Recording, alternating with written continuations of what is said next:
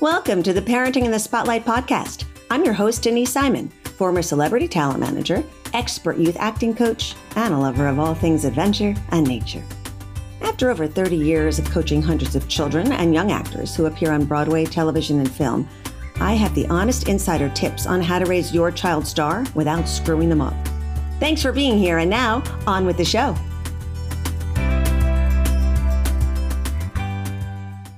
For over 30 years now, I've been working with young actors, and I have found so many mistakes that they fall into. Talented children regularly get passed over in auditions because of bad habits that parents sometimes don't even notice. Now, I think we've already established this is not an easy business. There are many factors that have to line up in order to book a job. So don't let anything that is perfectly avoidable be that reason that your child's not able to get cast. So much of the time, young actors or actors in general get focused on that end goal of being on a TV show or on Broadway. They forget all the steps sometimes that go into making that happen. Good actors make acting look easy, but it's not. This is a job, and if you're going to pursue it professionally, it's not something that happens overnight or is just luck. You have to work hard at it and be smart about how you work at it. So I'm going to lay out some of the small mistakes that often happen with young actors or actors who are just starting out. Parents, take note. So if you're on the lookout for some of these mistakes and can fix them, maybe your child will get a little bit more attention in the audition room. Number one, not memorizing the script. Look, I know these kids are busy. They're in school. They've got after-school activities. They're in rehearsal, and now they get their 12-page script and they're asked to memorize it by the next day. That is part of the job. So actors have to get good at doing that. When they have a script in their hand in an audition, their face is buried in the script, which makes it impossible to make a connection with the reader or scene partner. That's what acting's all about. We want to listen to actors because of the human connections that they create. That's what film and TV is, interacting with people, recreating stories and life on stage or on the screen. When the lines are memorized and the actor doesn't have to think about what comes next, they can be in the moment and really listen. And this is what I teach as a coach, right? Being in the moment and really listening. It's a very hard skill to develop. And if the lines aren't memorized, there's no way they can do this. If casting directors, producers, the creative team is distracted by watching the child hold their paper, they don't even get that opportunity to see what your child can do. Especially with very young actors, reading can be a challenge that gets in the way of an audition. If they memorize the lines beforehand, they're going to be able to focus on the scene rather than pronouncing the words. And this is expected that scenes are memorized, because when a child is getting a job and when they're working, sometimes these scripts change up so quickly, they're asked to learn something very quickly. I know it seems like a lot of work, especially when you're first starting out, but the good news is it gets easier the more you do it. Here's another pet peeve of mine, asking how to say a line. I'll get this a lot from my students. How do I say that line? That is something I will never answer, all right? I will not give line readings. Now, I've talked about the great acting teacher, Sanford Meisner. His definition of acting, again, is living truthfully under imaginary circumstances. An actor can only give a genuine performance when they know what the character wants, what motivates them, and how they're going to achieve that. Casting directors want to see children being themselves. When we tell them how to say a line, we're not letting them find their truth and creating that authentic, compelling audition. When parents are coaching them, be careful. Don't give them an example of this is the way you should do it or how a line should be read. Let them find that within. Your child is talented. That's why you started doing this to begin with. So trust them and their instincts. You have to allow them to fail in order for them to grow. Look, the more they do this, the more understanding they're going to have in how to understand a scene and find that natural rhythm or cadence for how it should be played.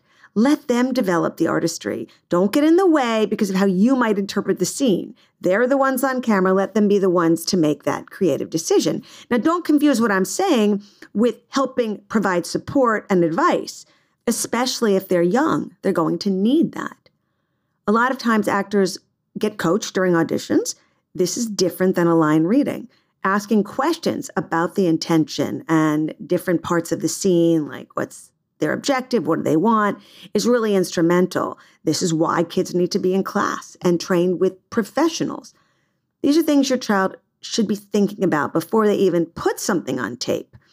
But if you see them struggling, perhaps ask questions about why do you think the character is responding in a certain way, or maybe ask them about their relationship with the other person in the scene. If you can help them flesh out what's going on in the scene, it's going to help your child find their own individualness and allow them to be their true selves in the audition. Here's another mistake: when actors don't make a choice. Now, maybe they don't know what that means, making a choice. An actor standing there and reciting lines is boring and ineffective. This is not called reading, it's called acting. And acting is doing. The difference between a mediocre scene and a standout audition is the intention that your child's putting behind the lines. What do they want to achieve in the moment? Why are they saying this line right now? When they can make a specific choice, then they're able to start to commit to making the scene their own. Understanding the character's point of view is going to help them make their scene specific and not general. Don't let your child just stand there and say the lines into the camera. First of all, your child should never look directly into the camera unless those are the directions. The reader, which is usually you, should be standing or sitting slightly off to one side of the camera. Remember, acting imitates life. There should always be life and even movement in your auditions as well, if that's possible. So challenging your child to make choices that encourage them to loosen up may make the scene better overall. Don't let the fact that it's an audition or that you're in front of a camera distract you from being very natural and genuine. If your character starts off camera, perhaps they walk into the frame at the top of the scene. If they exit at the end of the scene, they should exit. If they're reaching for something, let them reach for it. But do something. Remember, acting is doing. Anything that opens up the character and gets your young actor into their character is always better than for them being inside of their head.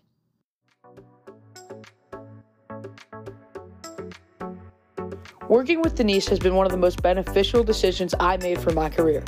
I've worked with her for 3 years, and her coaching has led me to book multiple voiceover projects, as well as a feature film. Denise has always believed in me, and I can't wait to see where her guidance, mentorship, and coaching takes me next. Are they second-guessing themselves? I think we all do that. Your child should get to the point where they trust themselves enough to make those choices. Now, I understand. I was an actor. Actors get very nervous and they question everything while they're performing, including if they're even moving right or saying this right, or are they entertaining us? Are they boring? Are they even worthy? All of this mind chatter is going to prevent them from listening to the reader. When they second guess themselves or their talent, that's noise in their head and it gets in the way of what they're doing at that moment. And this is not easy. Even after doing this for many years on both sides of the camera, it's not easy. Help your child build the confidence they need so that their natural ability can shine through. Something I hear over and over again from my colleagues in the industry is they want to see the uniqueness that is just them. They are enough. They shouldn't be worried about trying to be who they think the casting director wants them to be. As a matter of fact, the more you do that, it prevents them from getting the role. So many times, casting can see right through that put-on personality. And that's usually not going to be a good sign in getting hired for the project. They want you. You are enough. And the earlier that young actors can trust that, the better off they're going to be and with a higher success rate. Don't show up late. A child may be young, but they're still professional. Remember, they're working in an industry and they need to be respectful of people's time. Being punctual demonstrates they can handle responsibilities in a working environment, and that's going to reflect well with them in production, with the production team. Make sure your child understands the importance of what it means to show up on time and be prepared. Here's the saying, I use it in class all the time. Early's on time is late, and late means you're fired. Unacceptable. This is an industry with tight deadlines and every minute counts. Also, if you're late, you don't have time to prepare and get those nerves out of your system. Remember, time is money in this industry. Producers don't want to waste their time on someone who wastes theirs. So it's a really easy thing to prevent early on. Make sure you're setting the right example. Arrive at least 15 minutes early. It'll give you enough time to help you calm your child's nerves down, for them to compose their thoughts and be ready for their audition. If we're lucky enough to get back into the audition room, don't bring the entire family to the audition. Okay, kidding aside. One person should accompany the child, right? It can make the waiting room crowded and be a nightmare for the team running the audition. Now, I know these days auditions are digital, they're on tape, and it's not that often that you're in the audition room, but especially in theater and as the world is opening up, you'll be able to get back into that audition room more and more. So set a good example for your child. I know everybody's proud of them and they want to be a part of it, but that is not the place. And here's another mistake. Don't skimp on training. Training is crucial. Even if your young actor has a really good look and a great personality, they still need training to succeed. They train in their sports, they train with their instruments. There's no difference. The more training they have, the more confidence they're going to get, and the more success they're going to have getting hired and giving an excellent performance. I'm an acting teacher. I know how important training is. Nothing can replace it, and nothing will serve the actor more. Find good coaches and mentors that you trust and who come highly recommended. Actors never stop training. It's probably the most important thing that you can do as an actor. When you want to become a doctor, you're not just thrown into the patient's room and expected to know how to do everything. You learn and you observe from other great teachers and professors who teach you how to be fantastic at what you do. So learn and observe, and you're also learning from your peers. This business is all about learning.